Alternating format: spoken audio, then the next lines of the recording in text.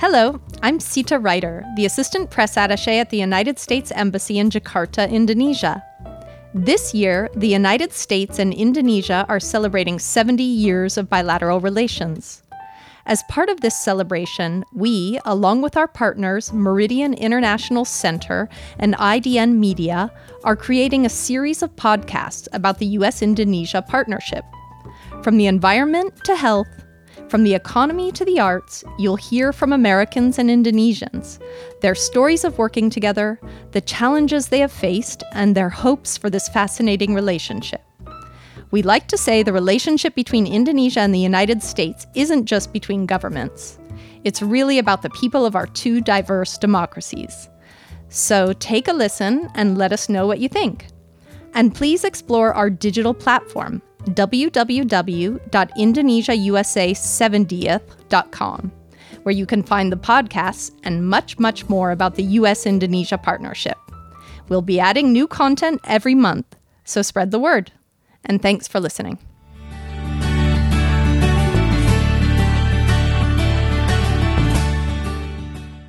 Hello and welcome, listeners. My name is Terry Harvey, Vice President of Cultural Programs at Meridian International Center, a nonprofit organization based in Washington, D.C., and I'm joined by Brian Harding, Deputy Director and Fellow of the Southeast Asia Program, and Andreyka Natalegawa, a Program Coordinator and Research Assistant at the Center for Strategic and International Studies, or CSIS, to discuss their experience in U.S. Indonesian relations, their experience working at CSIS, as well as other experiences related to their understanding of modern U.S. Indonesia relations.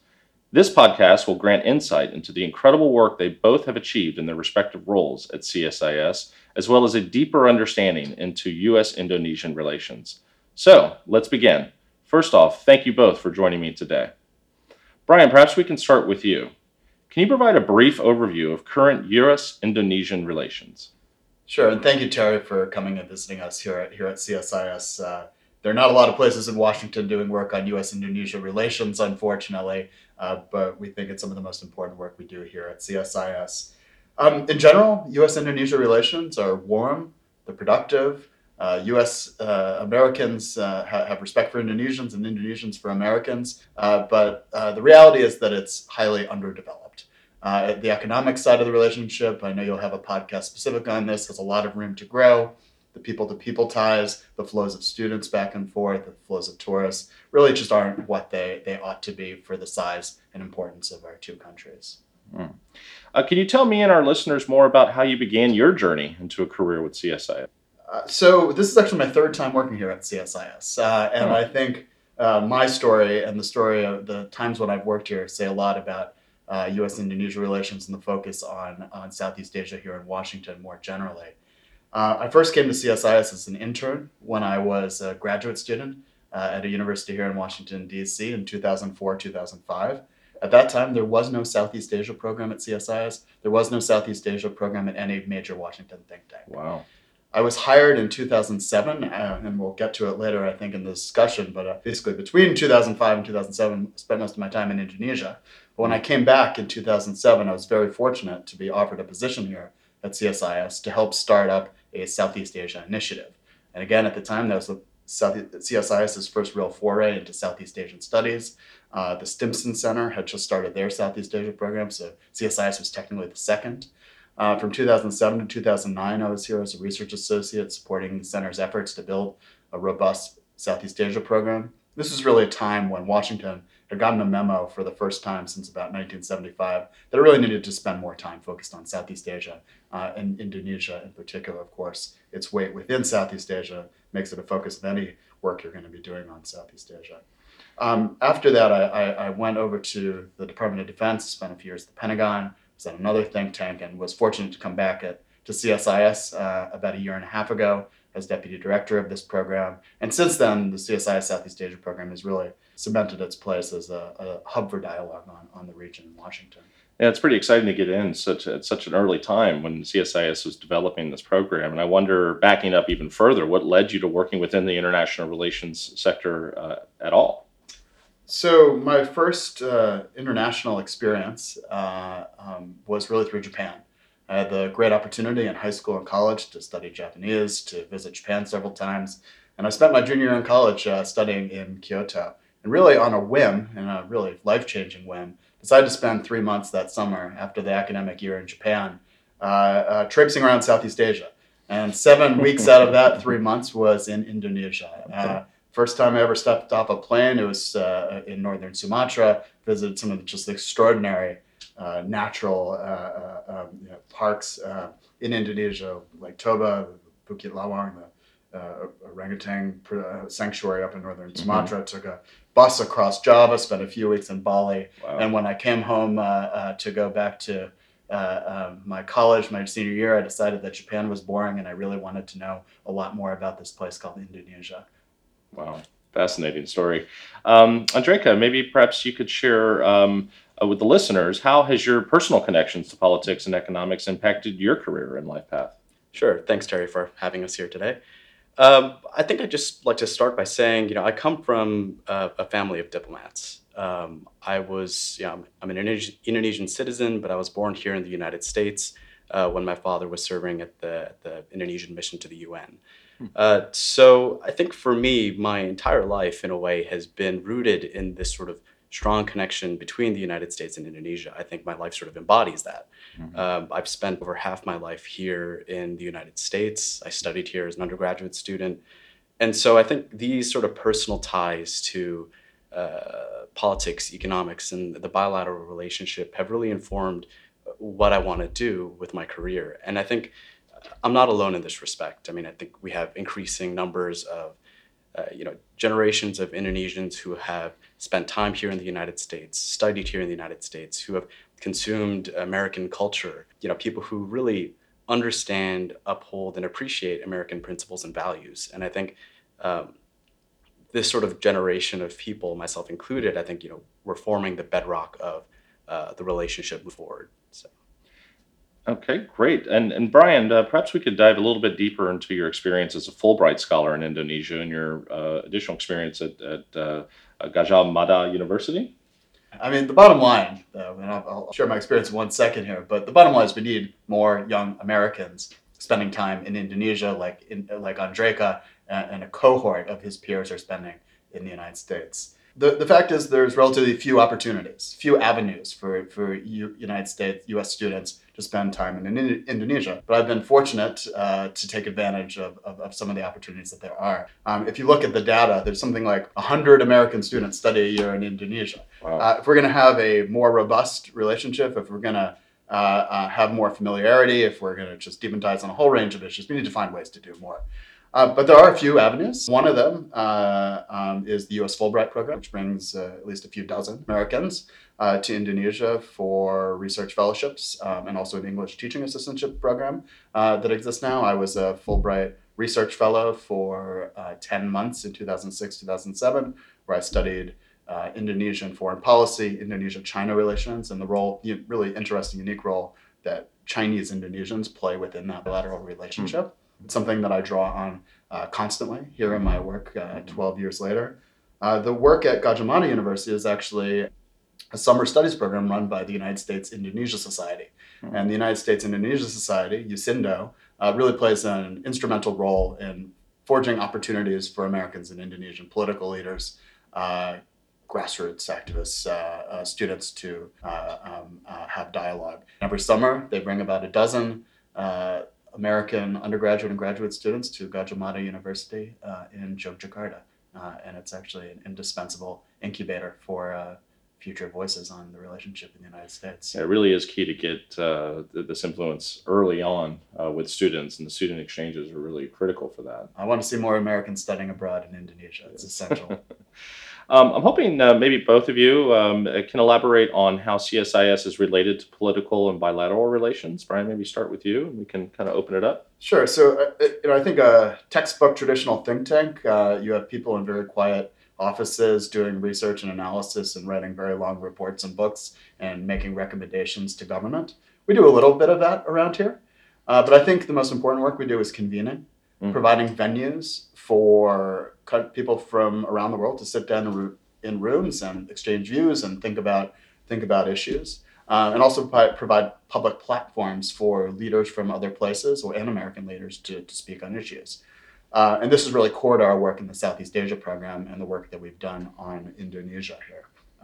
We've been fortunate to have opportunities with support from Indonesian entities to bring Indonesians here to basically lock them in a room and talk about key issues with American counterparts, with the idea that you can have open and frank discussions when they're in a setting that's not in a government office, and hopefully bring a few good ideas to government. We've also been very pleased to host very senior Indonesian government officials and ministers here, including in recent years the coordinating minister for maritime affairs, Luhut Panjaitan, the former Minister for State and Enterprise, Rini Sumarno, and a few others. That's great.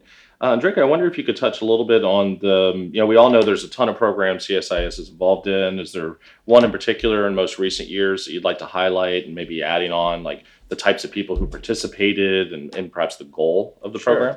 Sure. I'll talk a little bit on sort of our most recent big initiative between the United States and Indonesia. We hosted a bilateral workshop in 2018, sort of an exchange between various Indonesian. It was a track 1.5 dialogue, so we've had some government representation. We also had members of academia, the business community, and the nonprofit sector. So we had from both Indonesia and the United States. And it was just a really frank discussion about where the relationship stands today and how to move forward. I think whatever we can do to provide more opportunities to have that discussion, I think as Brian alluded to, that's sort of a net positive in our books. And I just add on that. So some of the really institutionalized U.S. bilateral partnerships around the world, think U.S. Japan, U.S. Australia, U.S. various European countries. There are a lot of forcing mechanisms to get Americans and people from those countries into a room together, talking about the relationship, developing new ideas. We need more of that in Asia generally. We need more of it in Southeast Asia. We definitely need more of it in U.S. Indonesia. We do our small part here, but there's a lot more work that needs to be done on this. What has been, in your opinion, perhaps the biggest challenge within U.S.-Indonesia relations, and what has been maybe an example of the biggest success? In terms of challenges, I'd say connectivity and focus. Part of it is this people-to-people connectivity. There's just not enough traffic back and forth between the United States and Indonesia. Is that right? Yeah. Be it business, academic, and part of it is that we're really far away from each other. And as Andreyka were chatting before we came down here, part of it too is we're both really big countries. We have a lot of fish to fry. We tend to be focused on ourselves in some ways. So you have to really make the effort to get across the world and build these ties. From a U.S. perspective, there also is its focus, right? So can the United States have sustained focus on Asia? And then within Asia, can we focus on Southeast Asia and Indonesia? If you look at U.S. foreign policy, if you look at Asian studies in the United States, it tends to be dominated by Northeast Asia, primarily Japan and China, sometimes Korea. But getting attention to Southeast Asia is really tough, right? It's 10 very different countries. Indonesia is the center of gravity, but getting people to focus in on this is always a challenge. In terms of successes, I would certainly point to the period from about 2009 to 2014, under the coincidence of Presidents Barack Obama and Susilo Bambang Yudhoyono, who had deep ties to one another's countries. This is an extraordinary boon to a relationship when you have presidents who have actually spent time in each other's country. I'm sure I will not live to see the day when we have another American president who had spent formative years in Indonesia. Right. But the good news is we really took advantage of this. And it's not just about having warm ties, it's about institutionalizing elements of a bilateral relationship. So we launched a comprehensive partnership agreement. This created a so-called Joint Commission meeting, an annual meeting of U.S. Secretary of State and the Indonesian Foreign Minister, various working groups underneath that body, the types of things that you have to do to forge closer government-to-government relations. That was very helpful. Got U.S. and Indonesian government officials, forced them to get in a room, report on their progress every year to the Minister and the Secretary of State. That process got very bureaucratic. And needed to be revamped. I think there was full agreement, but and it also needs to continue. And I think that process is withered a little bit. It's a real opportunity moving forward to revitalize that formula. Great. I wonder about either of you can kind of give us a glimpse onto new upcoming projects on the horizon. So we continue to seek opportunities Mhm. to find Indonesian voices to come here to CSIS to speak about the importance of the relationship. I think we hope to be able to continue some of the, for instance, the strategic dialogue that Andreyka discussed before. But more broadly, for U.S. Indonesia relations, be it in the think tank space and government, the key to getting to the next level of the relationship is not to get people sitting down and talking about the relationship. It's about talking about what our two countries can do in the region and in the world. Mhm. So the United States and Indonesia should be talking about global internet governance. Mhm. We should be talking about how Southeast Asia is going to adapt to the impacts of climate change. We should be Mhm. talking about how we can do research and development to develop cleaner technologies. Mhm. So we're going to find the ways that we can here at CSIS to broaden that conversation. So hopefully, real work can be done. Mhm. And Andreyka, I wonder if you could just share with our listeners on how they can learn more, perhaps what advice you might give to them in starting a international relations career like yourself. We want to make sure that we're sort of incubating the next generation of international thought leaders. Sure. Yes. So CSIS, we maintain a robust array of online resources for individuals who want to learn more about U.S. Indonesia relations, U.S. Southeast Asia relations, and how to sort of break into the conversation. So, uh, you know, listeners can check our website on csis.org. Mhm. They'll see all of our recent research and events, and all of our events are webcast online. So, if you're ever on YouTube and you want something to watch, you can check Mhm. that out. We also maintain a policy blog, cogitasia.com, where we have really sort of just cutting edge analysis on the region and on the relationship. CSIS also maintains a really strong internship program.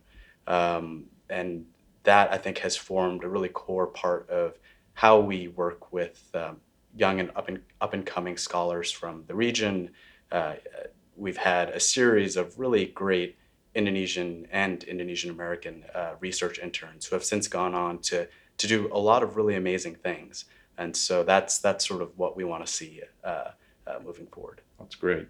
Well, just wrapping up, I want to thank you both. And we would encourage all listeners to learn more about these fascinating programs, ways to engage, and ways to do your own part in facilitating positive bilateral relations between Indonesia and the United States. So thank you both.